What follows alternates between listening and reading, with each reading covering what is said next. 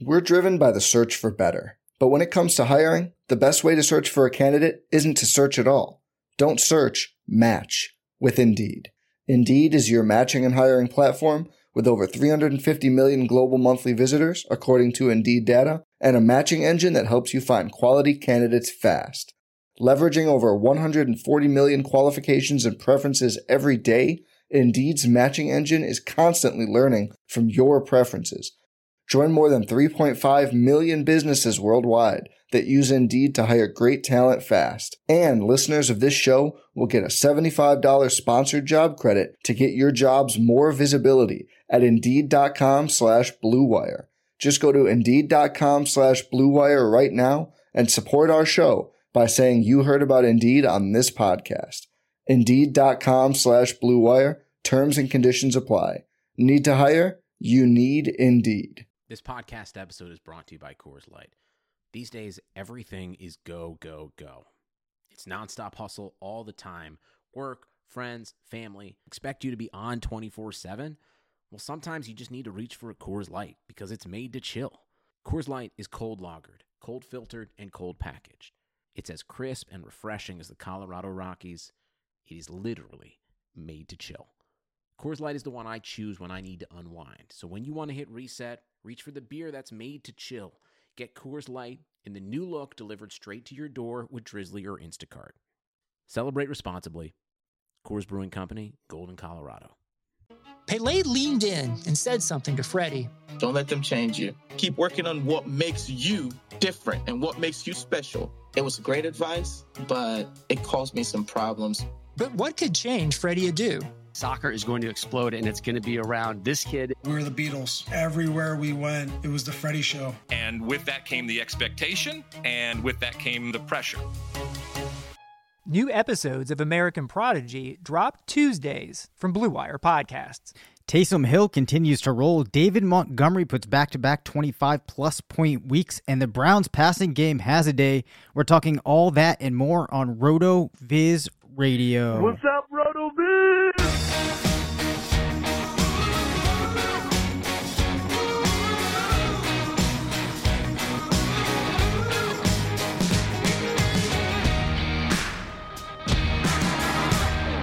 Welcome back to RotoViz Radio, brought to you by Indeed and Bet Online. I'm Dave Cabin, Senior Fantasy Analyst at RotoViz, joined by the Editor-in-Chief of Fantasy Labs, part of the Action Network, Matt Friedman. We are recording this on Monday evening, so we will not be talking about the Monday night games, is what I was planning. However, an interesting game that did just conclude. I am not super happy about some of the outcomes in this game, and when we talk about some of the MVP stuff, which we've been talking about frequently, we'll have to get Matt's thoughts on Ben Roethlisberger. But more importantly, Matt, how are you doing, sir? I am doing okay. I'm at the desperation and disdain part of the season, where just trying to get through it. It's going well enough. All right. Well, let's just get right into the injuries, not to keep on a somewhat negative note here. DJ Moore has popped up on the COVID list for the Panthers. It's unclear if he is going to be available for the team when they are in action over the weekend coming off of their bye. So an unfortunate circumstance if you're a DJ Moore owner and he's not going to be able to play for you in what will very likely be a playoff matchup. In terms of how this impacts the rest of the team, naturally, you're going to see probably a slight pickup for Robbie Anderson, for Curtis Samuel. Are there any other players on the Panthers that you think would benefit in picking up that share if he's unable to play? Yeah, a little bit for Christian McCaffrey. If you have him and he's returning, and it looks like he's going to be returning tentatively, but if he returns, you were always planning on playing him anyway, but he might get a little more in the target share department just because DJ Moore isn't there. So, all the more reason to be enthusiastic about what he could do if he returns. Sure. Frank Gore suffered a concussion in his game against the Raiders.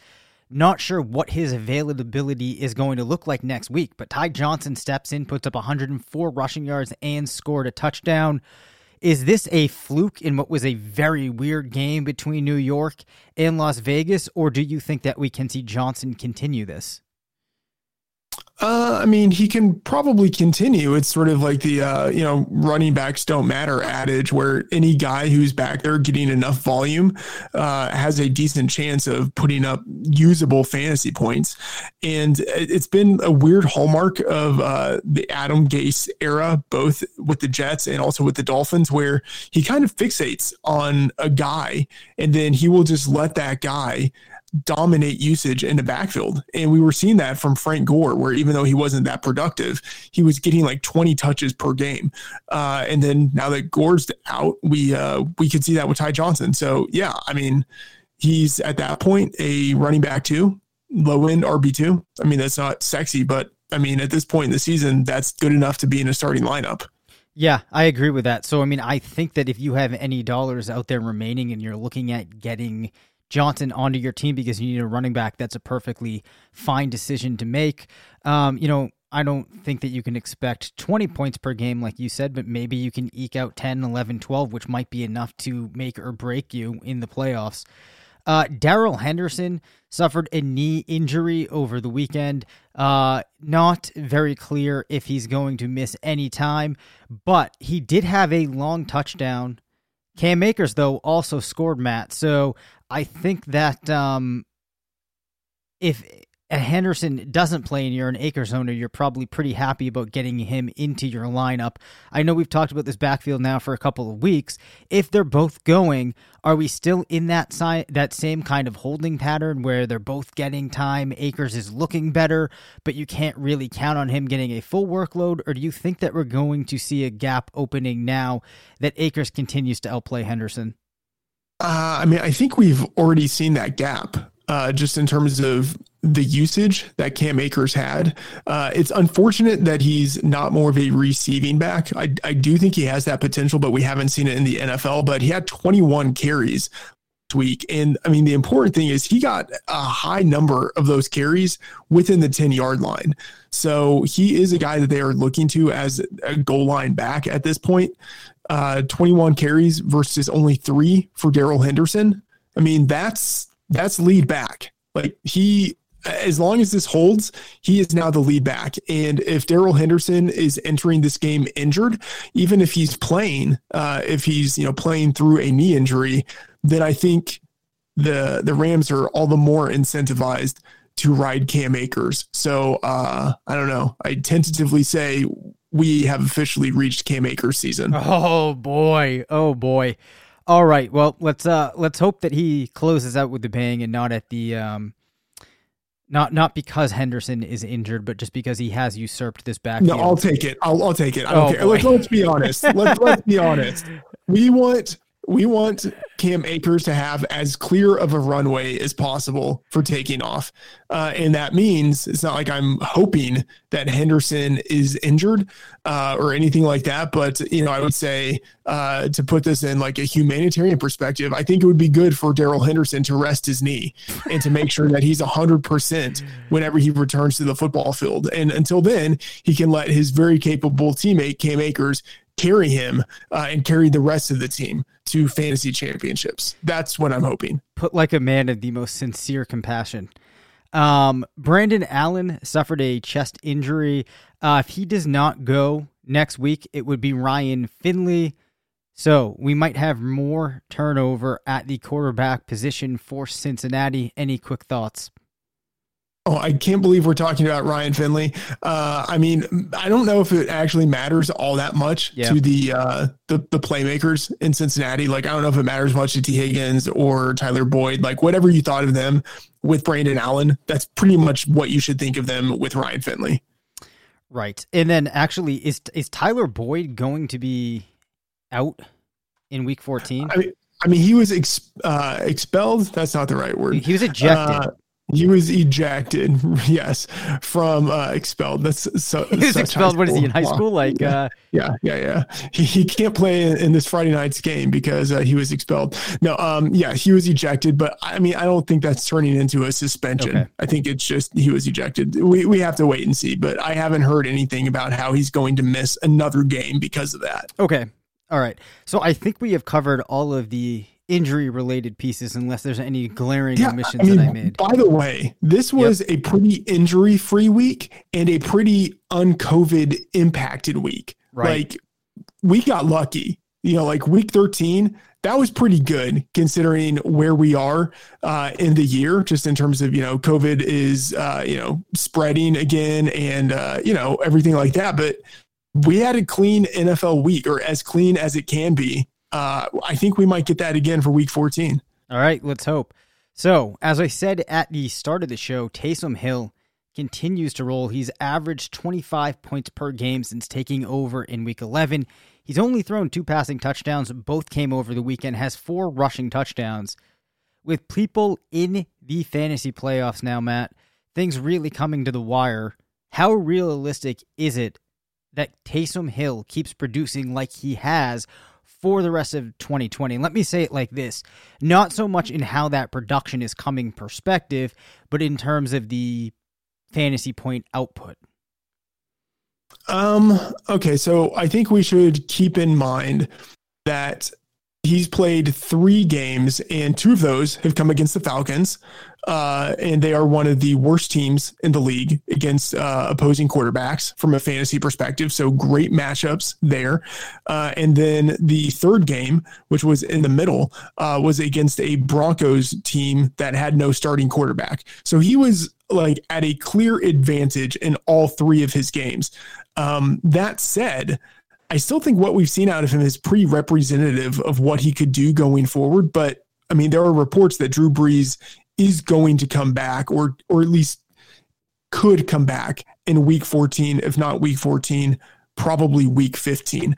So I'm still not really too interested in Taysom Hill in terms of what he could do going into the playoffs. Like, I don't think you're going to get, like 3 strong weeks out of him just because he's not going to be the guy on the field. But if news changes with Drew Brees, then I actually do think what we've seen out of Taysom Hill is something that we could project forward. I mean, it's pretty similar, I think, to end of season rookie Josh Allen, where he was actually the number 1 fantasy quarterback for the final 6 games of his rookie season.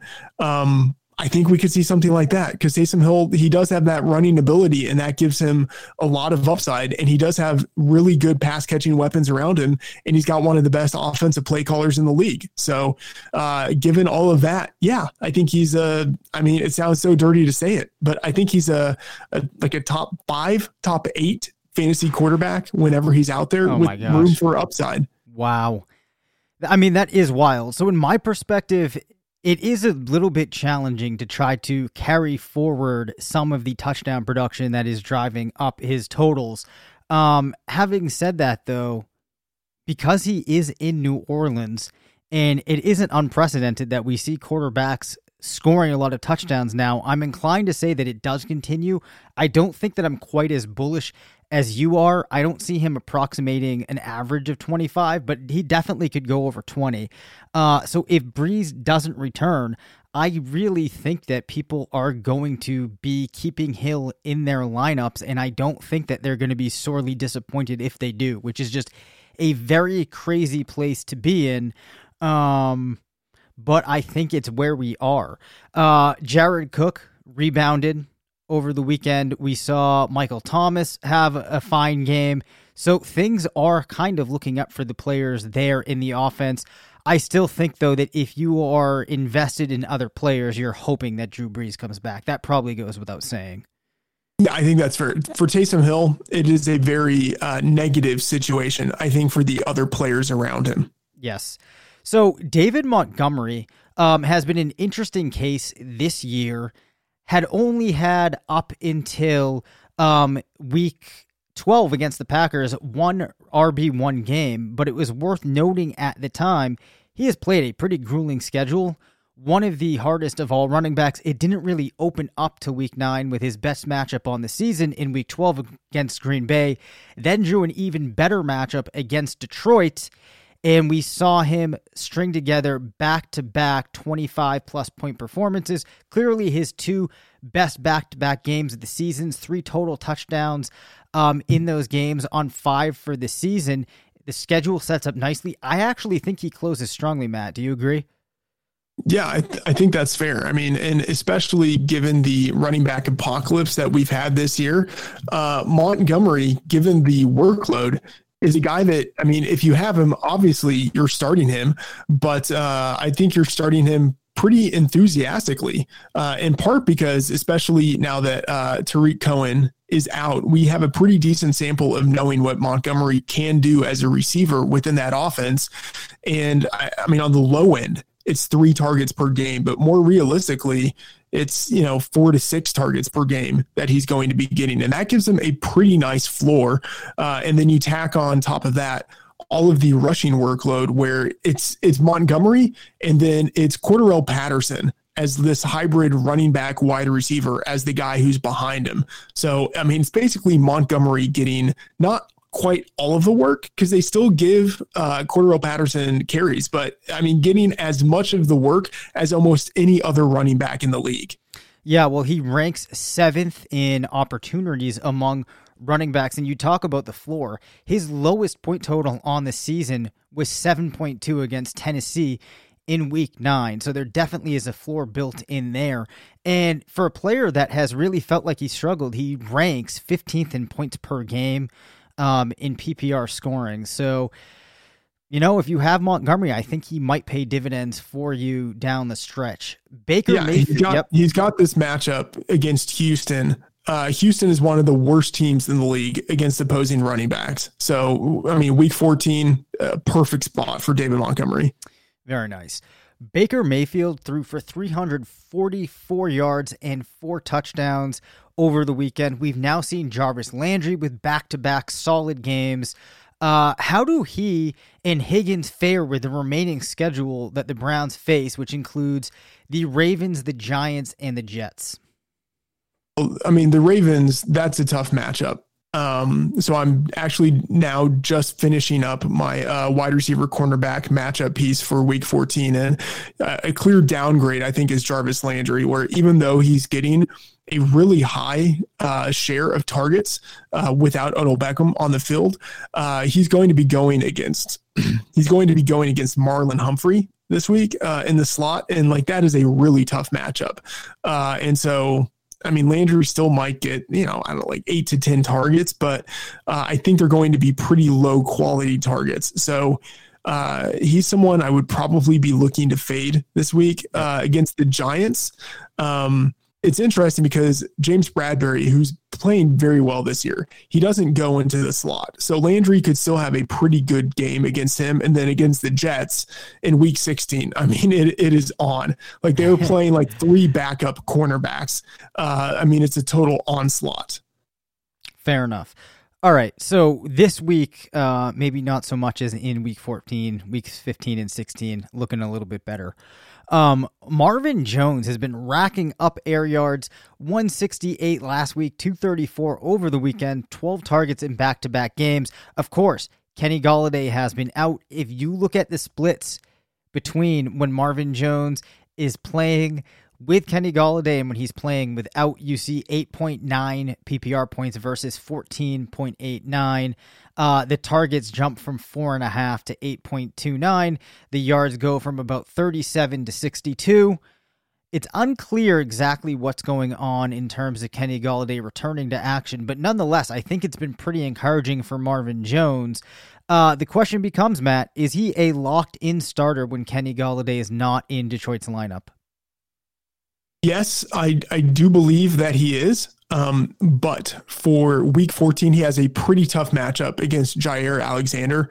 And so I think if you have him, you start him, but you kind of have to adjust your expectations down a little bit. Week 15 against Tennessee could be pretty good, given the state of their secondary. But of course, Adoree Jackson could return by week 15, which means their secondary would be stronger. And then week 16 has a matchup against Tampa Bay. And I'm imagining he would be going against Carlton Davis. So like 3 matchups that might not be all that good coming up, but because of his usage, I think you still have to start him.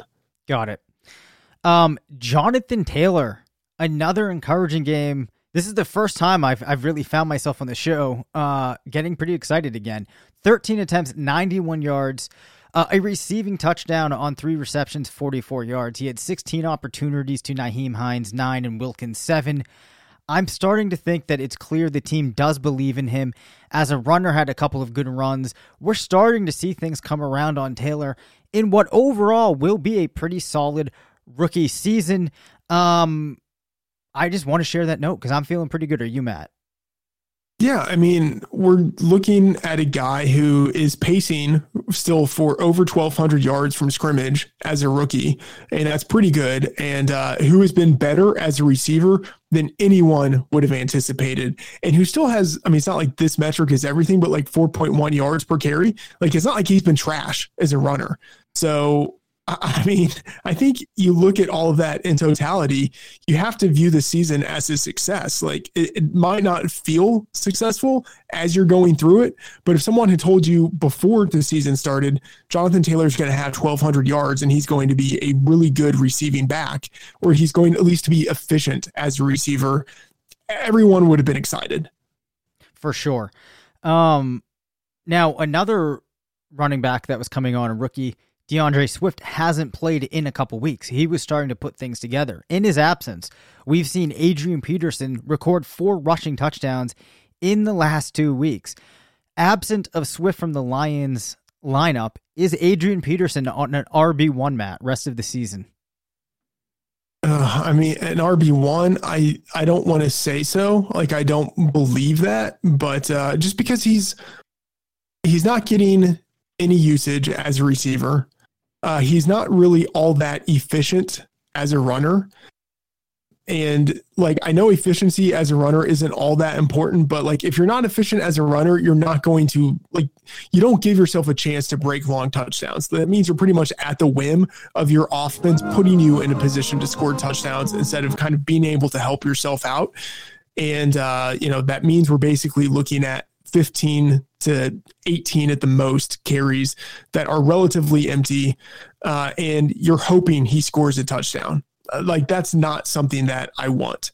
The production has looked good because of the touchdowns, but I don't know. I mean, it's you're hoping, at that point, you're just hoping that things work out. That said, going against the Packers in week 14, it's a situation where, because the Lions are underdogs, they might not really have all that much opportunity to give Adrian Peterson the ball, but the Packers are really bad against opposing running backs. So maybe Peterson actually is able to have a better game than expected.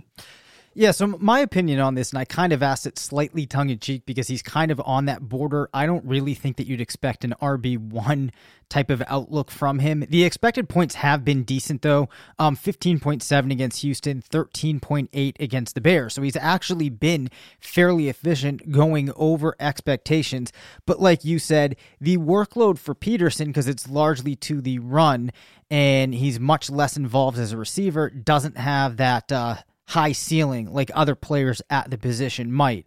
So if Swift doesn't play, I think you're getting some reliable production from Peterson, but it's probably going to be capped outside of.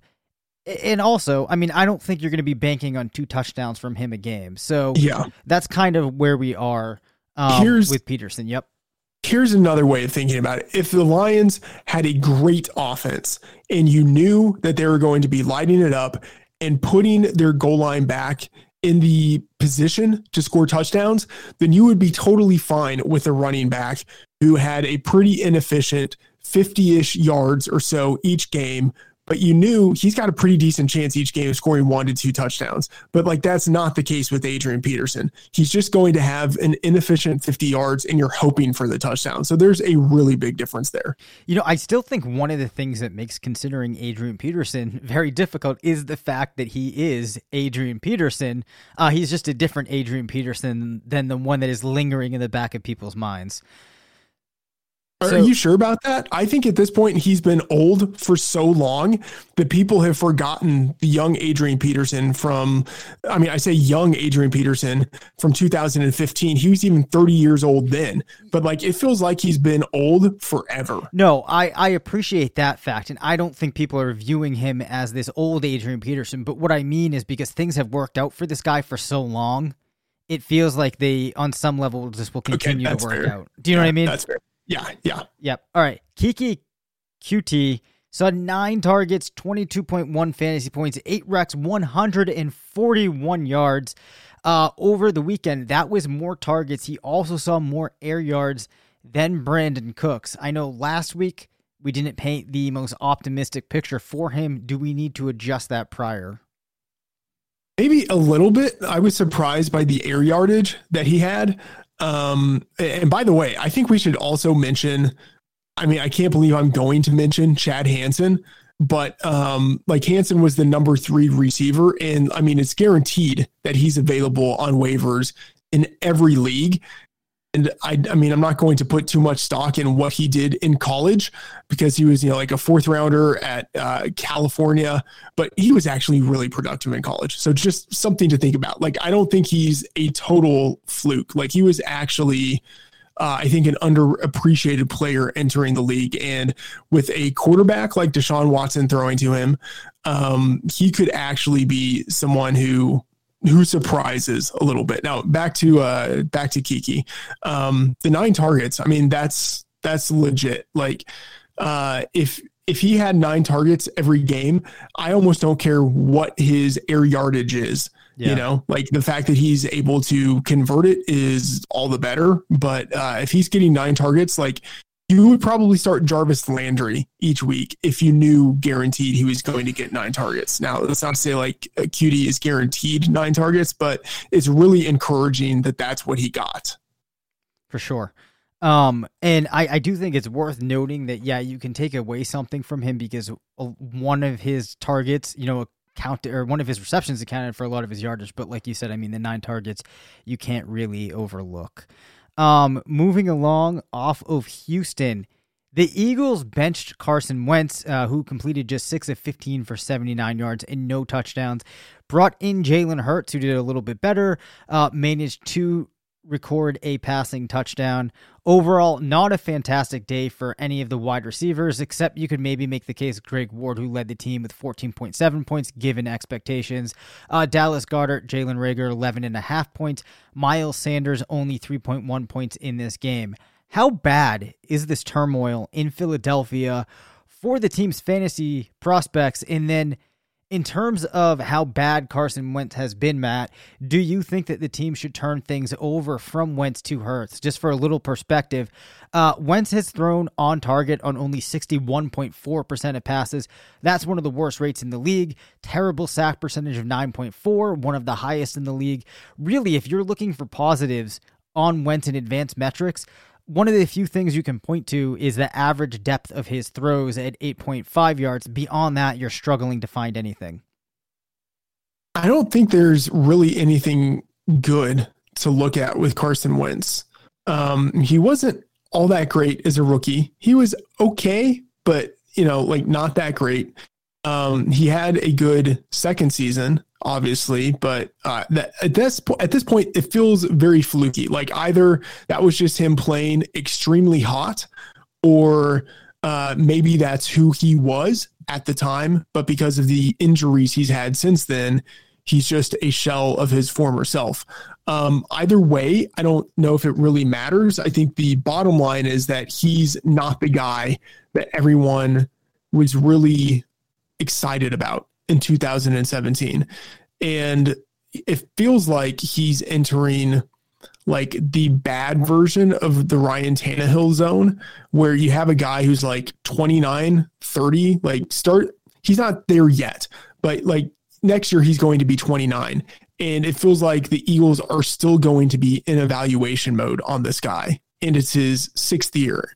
I mean, I think they made a pretty big mistake in paying him, I don't know, what was it, like $100 million or whatever.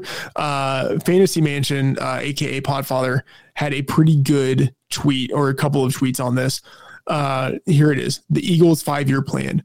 Okay, we need to trade way up for an old, erratic North Dakota State quarterback prospect, win a Super Bowl with someone else, pay the bad quarterback $128 million, then surround him with JJ Arcega-Whiteside and Jalen Reagor instead of DK Metcalf and Justin Jefferson.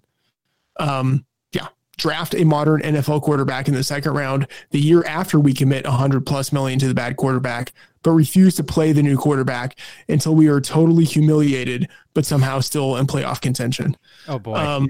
Great stuff there from the Podfather. Yeah. I mean, that feels very accurate. And I would say that at this point, there's nothing redemptive in the Carson Wentz situation. I think either they stick with him, and that means they totally blew a second rounder on Jalen Hurts, or you go to Hurts and you're basically admitting that you blew $128 million on a guy you probably shouldn't have drafted in the first place. Yeah, so Carson Wentz does not become an unrestricted free agent until 2025. Like you said, with those dollars, they are really invested in him. You know, and the part of the challenge here too, I feel like, if they're trying to move forward, like you said, you used that second on Hurts. Now, Hurts is a player that I liked, but does he feel like somebody who's going to come in and radically change things versus Carson Wentz? Probably not. And being locked into Wentz when there are other passers that they could potentially take going down the line, this just feels like the situation where they're going to keep looking at this sunk cost, and I'm glad I'm not an Eagles fan, Matt. Yeah. It seems much better to be a Patriots fan right now. Yes. So New England coming off, and I'm glad that you mentioned the Patriots because I actually didn't have anything in the show notes on them, but there was a question I did want to ask you. So let's take a quick pause here to hear from one of our sponsors, and then we will talk about Damian Harris.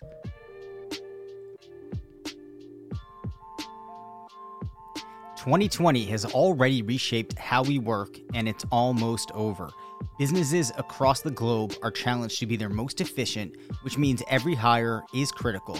Indeed is here to help. Indeed is the #1 job site in the world with more total visits than any other job site, according to ComScore.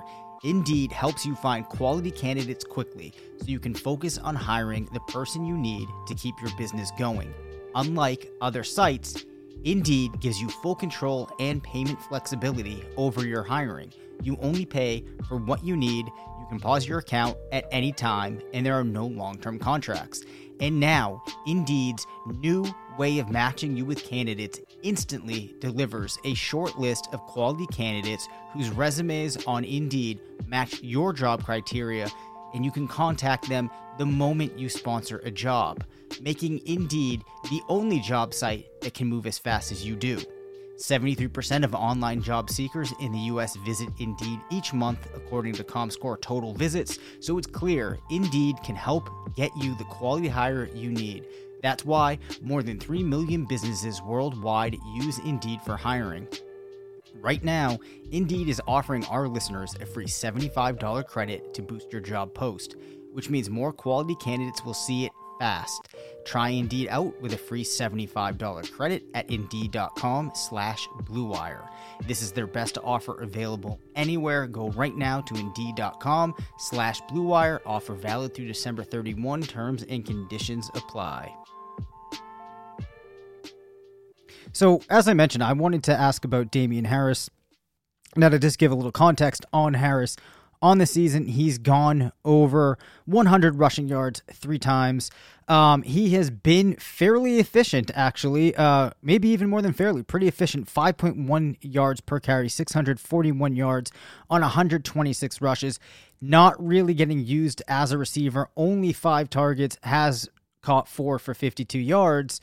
It's been feeling like a pretty good season for Matt for Harris as a fan watching the games. Of course, just 2 rushing touchdowns, and a lot of that is going to be due to the fact that you have a quarterback that is taking away a lot of opportunity for those rushing touchdowns.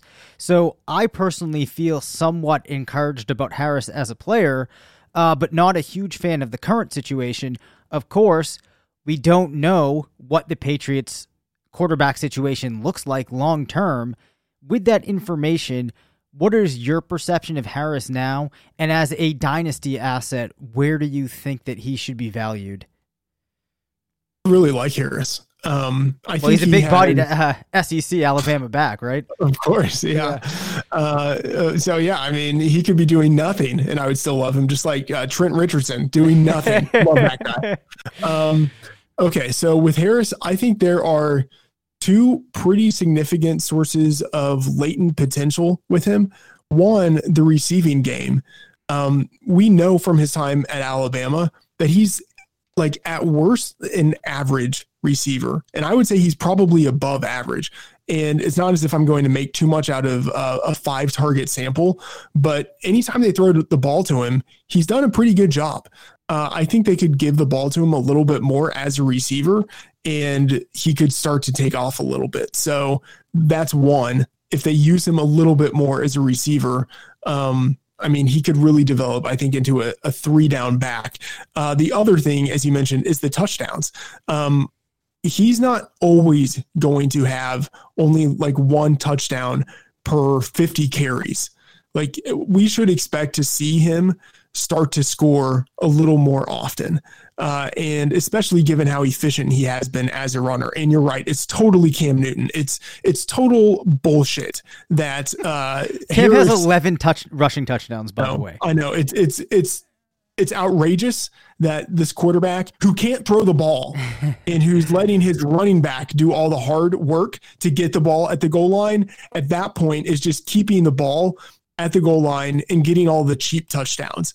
It is infuriating to see that. But what it means is that we have seen a runner, and I feel pretty confident in saying that he's good enough to be an NFL back. Like, what we've seen him do as a runner is pretty representative of who he is. So we know that he's good enough to be a runner.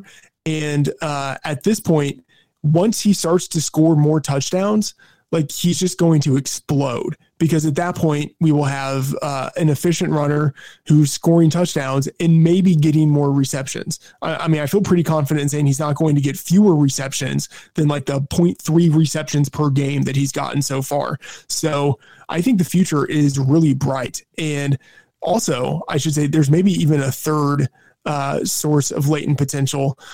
I mean, they could get rid of Cam Newton. He's on a 1-year contract. I think that offense could be better next year with another, maybe more traditional quarterback.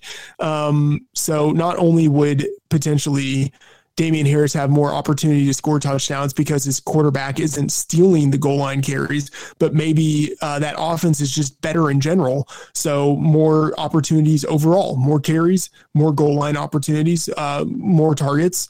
I mean, I think the future is really bright for Damian Harris, especially because Sony Michel, even though he has returned, he is a clear second fiddle. Maybe not even second fiddle. He's like the third fiddle at this point to Damian Harris. So I really like him, and I would be trying to trade for him wherever I could in Dynasty. Wow. I have been impressed. I've liked him. I'm maybe not quite as high as you are, but I think the other thing to note is this Patriots team has been one where the conventional wisdom with the backfield every year, and deservedly so, has been you don't know which guys you can play. Well, we're starting to reach a point where it looks like James White is not becoming or not maintaining this significant role in the Patriots offense. He's getting older. You have a player in Rex Burkhead who at this point in his career, no spring chicken. And I feel like Damian Harris is as well positioned as anybody, like you got at, of being the player that really takes over this role in the backfield. And it feels to me like the team is kind of seeing this, given the usage that we've seen go to Michel. We haven't seen any other player really get significantly brought into the situation recently. So I do think it's encouraging. And though he is in New England, it's possible that this context he finds himself in that backfield is a little bit different than the Patriots backfield that we've been used to over the last 10 years. Yeah, I mean, I think that's fair. He has a minimum of 10 carries in every game but one. And, more reliably, he's in that like 14 to 16 range of carries. Like, that's pretty decent. Obviously, you would like for him to score touchdowns. You would like him to catch passes. But I don't know, like, for a guy you could get off of waivers really easily, at the beginning of the season. 14 to 16 carries per game is not bad. Right. Absolutely not. Shifting over here to rookie tight ends quickly, and this is position, as we always talk about, very slow to develop. You're not going to get a lot out of tight ends in the rookie year. Harrison Bryant with 16 receptions on 23 targets and 50.4 PPR points leads rookie tight ends. Do you have any takeaways on him or on other rookie tight ends? Here's an interesting thing that I'm actually not going to share because I forget who I made these notes on. I think it was Cole Kmet, who's only gone over 30 yards once, has 3 touchdowns on the season, 2 against Cincinnati, or is that's Harrison Bryant, actually. Yeah, that's Harrison Bryant. All right, forgive me, listeners, there. So this is what you're getting out of rookie tight ends. Do you have any thoughts, Matt? It's not great. I mean, Bryant, he is the most productive of the rookie tight ends so far, but in his past 4 games, he's been targeted in only 1 of them. He's not really a focal point in that offense right now. And maybe that changes in future seasons with, David Njoku leaving or being traded, something like that. But I don't know. Harrison Bryant, he's intriguing, but I'm still a little bit skeptical. Kmet is a little more interesting. They have really started to rely on him versus Jimmy Graham. He had 7 targets last week, scored a touchdown, had career high 5 receptions. Kmet is someone I would start to pay attention to a little bit more. And then, you have the 2 tight ends in New England who have done nothing. Who's done absolutely nothing. But maybe next year they start to develop a little bit. So it's been, as you say, a really bad year for rookie tight ends. And you normally don't really want to invest in rookie tight ends anyway, but it feels like it's been an especially bad season. For sure. So I think my biggest takeaway there is that you really can't do very much with this season, given what we know about the position. Maybe sometimes you can read into things and find a player that you can point to what they've done and say, okay, this is actually indicative of a player that could be special. We haven't seen that yet, but I'm not going to write these players off. The Giants beat the Seahawks by 5 points over the weekend. Does this throw Russell Wilson out of the MVP discussion, Matt? Yeah, I mean, I don't think he was even still in the MVP discussion before this game, but now he's really out of it. I mean, I don't know if there's much more to say there. No, there isn't, but it does segue us into, despite the fact that I said we wouldn't talk about the Monday night games, we do now know that Ben Roethlisberger made a very costly pick at the end of this Monday night game where a lot of people were watching. The Steelers are no longer undefeated, not looking like a fantastic team as far as undefeated teams go. Is this basically the end of Big Ben's case for MVP? Oh, yeah. Yeah, he's dead. The thesis, the total investment thesis was that the Steelers might go undefeated. That was it. That was the totality of it. So I think Wilson is out. Roethlisberger is out. It's pretty much a 2-man race between obviously Mahomes and then Aaron Rodgers. And so if the Packers can get the number 1 seed, then I think Rodgers wins MVP. And if not, then I think it's Mahomes. Yeah, that's going to be a really, really interesting race. Can you imagine how nuts the media outlets will go if we end up with a Green Bay Packers Kansas City Chiefs Super Bowl? That would be fantastic. That would be like one of the best things to happen out of this godforsaken year. Yeah, it really would. I think that's up there as far as best matchups go. Are there any others that you think would be really fun to have? I don't know. Not really. I'm not too hot on a lot of the teams in the NFC. I think they all kind of have their weaknesses. So, I'm just sort of whatever, really. I think it would be interesting to see the Rams get back to the Super Bowl after, being pretty close to winning it 2 years ago, doing nothing last year, revamping their defense, and that actually working out. So the idea of Jalen Ramsey on one side and Aaron Donald on one side going against that Chiefs offense, I think that would be an interesting matchup. Yeah, that really would. I'm just trying to think of the ways that the Rams would line up to match up against all of those weapons for Kansas City. Definitely a chess match that a lot of people would like to see. Moving along now, let's get to some longer term questions. Now, not all of these are super relevant to in season at this exact point, Matt, but Trevor Lawrence looking like one of, if not the best quarterback prospect of all time. If you have not been following Travis May or listening to the College to Canton podcast, definitely do that. He's going to get you up to date on all of the incoming prospects. I know he's a huge fan of Trevor Lawrence. So my question for you, Matt, is with the success that we've seen now over the last couple of years of a lot of young passers, kind of a new class of quarterbacks taking over the NFL with Mahomes, Kyler, Lamar, do you think we're going to see something now in dynasty leagues where people start going after these young passers a little more aggressively?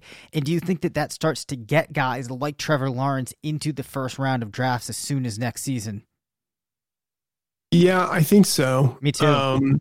Yeah, Kyler went higher in the rookie drafts I was in 2 years ago than I expected he would. And I was high on Kyler. And yeah, I do think that because of the hype around Trevor Lawrence, that it's not just like a 1 year thing, but it's, since his 2018 freshman season, there's been a ton of hype around him. And for the most part, he's looked really good. Like he's lived up to the hype in his college career. And so I do think there's going to be a lot of enthusiasm for him. The thing is, though, that he's not like the one area where I would push back is that he's not like the runner that people typically want if they're going to pay up for a quarterback.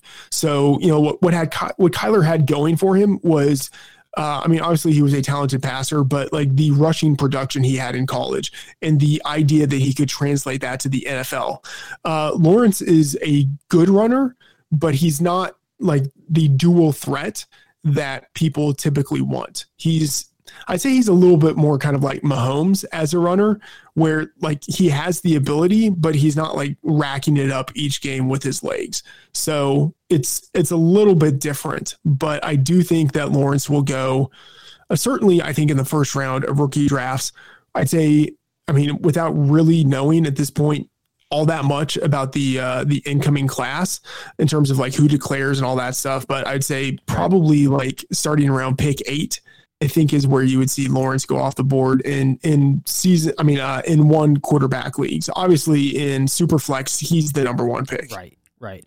Yeah. So, I think that's going to be really interesting. And one of the things too, that will drive a lot of that is even though people know that in many respects, running backs and wide receivers are more valuable, there's still that little voice in their mind telling them about, well, this could be a stable player that you can have in your lineup for 10 years, which I think factors into it. However, though, I'm not sure that makes me inclined to go above a really good running back or a really good wide receiver. And I'm not sure that a lot of people are going to make that leap either. So I imagine that though he's going to go in the first round, it will probably be in the back half. But like you said, we'll have to see depending on who declares how things shake out. And then also, I think it's going to be interesting to track how many guys come out, and some of that will depend on the uncertainty probably surrounding COVID. That has to play into it somehow, even though we did see a pretty substantial college football season get played this year. This is another unrelated question, Matt, but I saw somebody ask you this, and I thought it might make an interesting quick discussion for us here. What are your thoughts about teams tanking in dynasty leagues? I don't have a problem with it, but I do want it to look decent. Like I want it to be like a respectable tank job. I know that might sound weird, but okay. So here's what I mean by that. Like if you have a quarterback, you have to start your quarterback. Like you have to start the guy who is clearly the better play. If it's borderline and you can make a defensible, even if it's not correct, but you can make a defensible claim for starting someone else, then fine, whatever. Like that's fine. I think one thing you can do to make it a sort of respectable tank is at the onesie positions, you don't even roster those positions. So instead of having a kicker, instead of having a defense, you just drop those and you roster another running back. Another wide receiver. And the thing is, like, I think you can defend that. You can say long term, it is worth more to me to have more exposure to a running back and to a wide receiver who might turn into a star than it is to have a kicker. Like that, like long term, that is probably accurate. And it also just has the nice added benefit of almost ensuring that you lose each matchup because you're not starting a kicker or a defense. So, but I think it needs to be done in a decent way, but I certainly not at all have a problem with people having kind of like the longer term perspective in mind, in that correlating with taking some sort of hit in the production you get in the short term. Now, one thing that you can do to, if you're like a commissioner or just someone in a league and you don't really like the idea of people tanking, you can have like a best ball head-to-head format where I wouldn't say it makes it impossible for people to tank, but it takes out all issues that have to do with start-sit decisions. And I think that is a virtue, both in terms of like preventing people from tanking, but then also just like streamlining the friction that you have in a league. Yeah, exactly. So my take on this is, if you don't have any rules that are in place, and I don't like a rule that's just a blanket like you can't tank. I think if teams want to tank and try to rebuild, that's a fine thing for them to do. But if it does become an issue, some of that might just be reflective of the way that the league is set up, because you could basically just have it in your rules that each week a team needs to play all of their players, right? Or needs to play a player at every position. And then they can have, crappy players go in there. Or also maybe, because one of the biggest knocks on tanking is that it's going to skew things in the league as far as teams making the playoffs go. Well, then maybe you do something to balance things out, so it's not all head to head. And then you throw in some aspect of, points into the equation. That way the teams that are tanking can go about that. They're not going to score a lot of points, and the teams that are looking to make the playoffs can get in on the merits of the points that they have scored. So I don't really have a problem with teams tanking unless they're doing something that their league doesn't allow for. Just take a vote on it in your league, get the consensus, and go with it. But the thing that always gets me and that bothers me too is when people will try to make, for certain things in fantasy football, they want to make this argument that you're trying to approximate something like a real league. Yet then when things like tanking come up, people will have a problem with it. It's like, well, we all know tanking goes on in the real NFL. So, you can't have your cake and eat it too. Moral of the story is, I think that it's up to the league to take a specific action to tweak things in the league that's either going to make an incentive to not tank, or that's going to allow teams to do it, but, not sacrificing the integrity of the teams that will make the playoffs, which I think is perfectly doable. Yeah, I think that's right. All right, my final question for you, Matt, and I posed this poll on Twitter, and it got fairly interesting results. To be very honest, I think this is an impossible question to answer, but we're going to see which way you lean.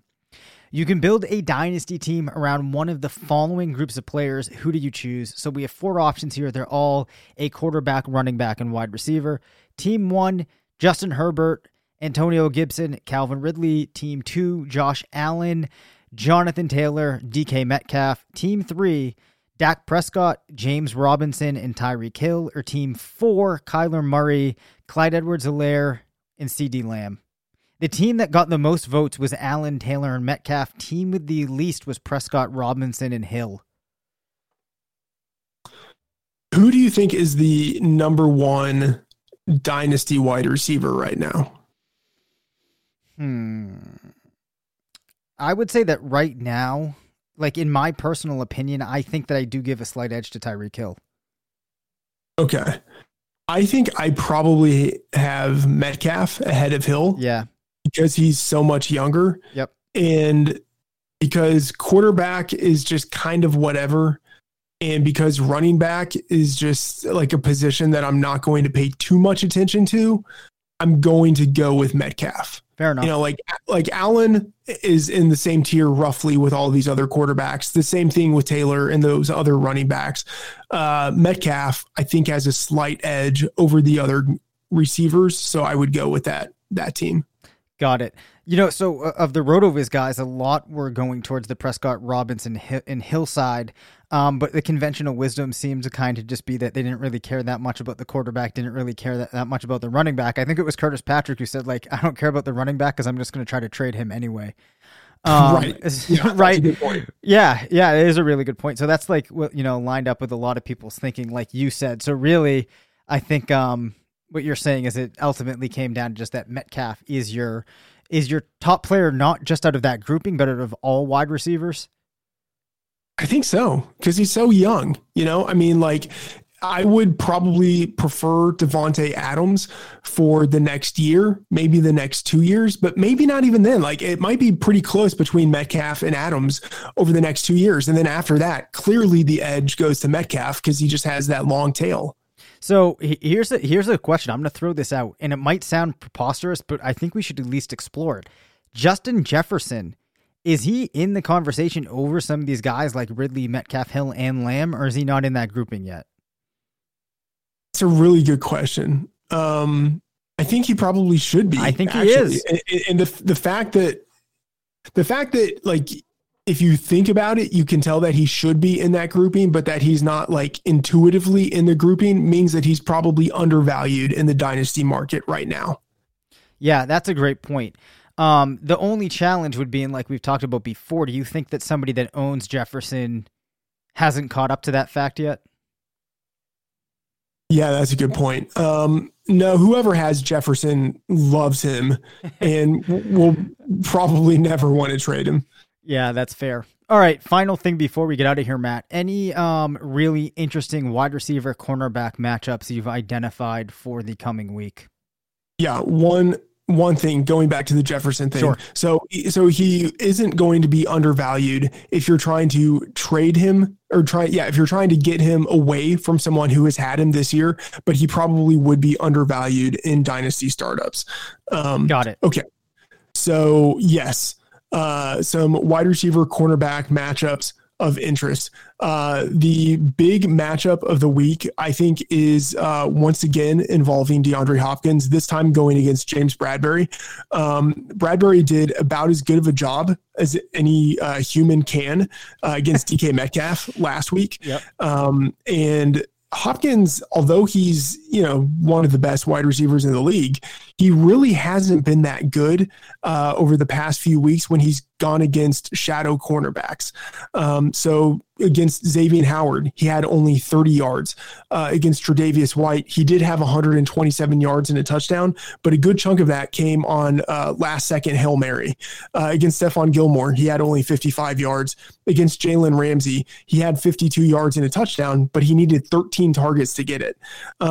I think that's going to be a really good matchup, but I think it's another situation where Hopkins is going against a tough cornerback.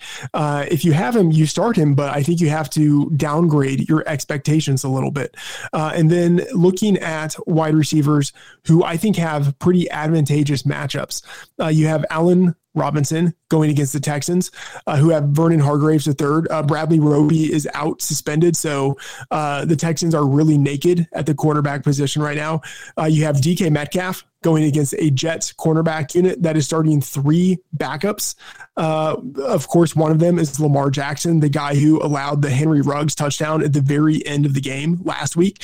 And then you have a number of other guys who have fantastic matchups. Tyreek Hill going against Nick Needham in the slot for the Miami Dolphins. And then Devontae Adams going against a Detroit Lions team that is without number one cornerback Desmond Trufant, and also without their first round pick. So starting backups really at both outside cornerback positions, Devontae Adams could really clean up. Yeah, Devontae Adams, he's going to score like 45 points.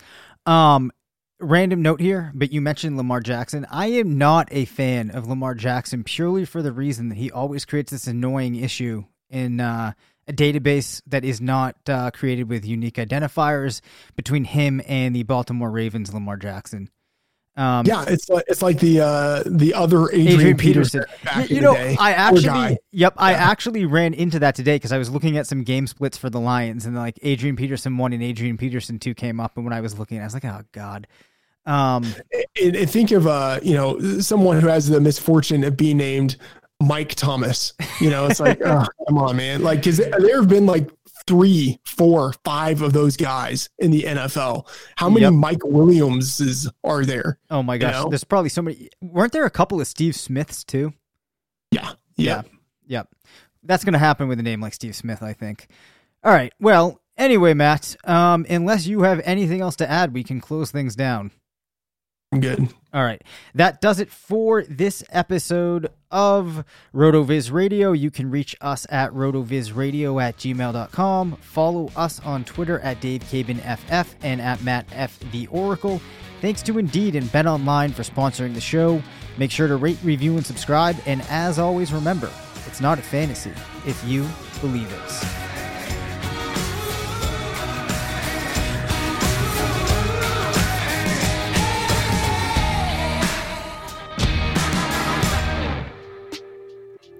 Football is back in swing. You might not be at a game this year, but you can still be in on the action at BetOnline. BetOnline is going the extra mile to make sure you can get in on every possible chance to win this season. From game spreads and totals to team, player, and coaching props, BetOnline gives you more options to wager than anywhere else. You can get in on their season opening bonuses today and start off wagering on wins, division, and championship futures all day, every day. Head to BetOnline today and take advantage of all the great sign-up bonuses. Don't forget to use promo code BLUEWIRE at betonline.ag. That's BLUEWIRE, all one word. BetOnline, your online sports book experts.